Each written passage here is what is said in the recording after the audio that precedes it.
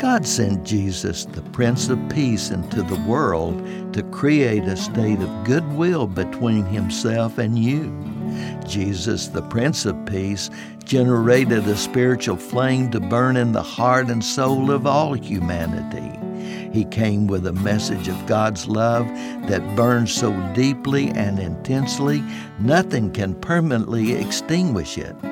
How does Jesus, the Prince of Peace, calm your inner being so you can live in peace with yourself and others?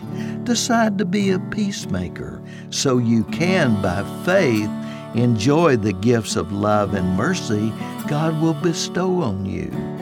Faith is God's gift to you, so open your heart and receive it. God bless you and Merry Christmas. I'm Olin Baker.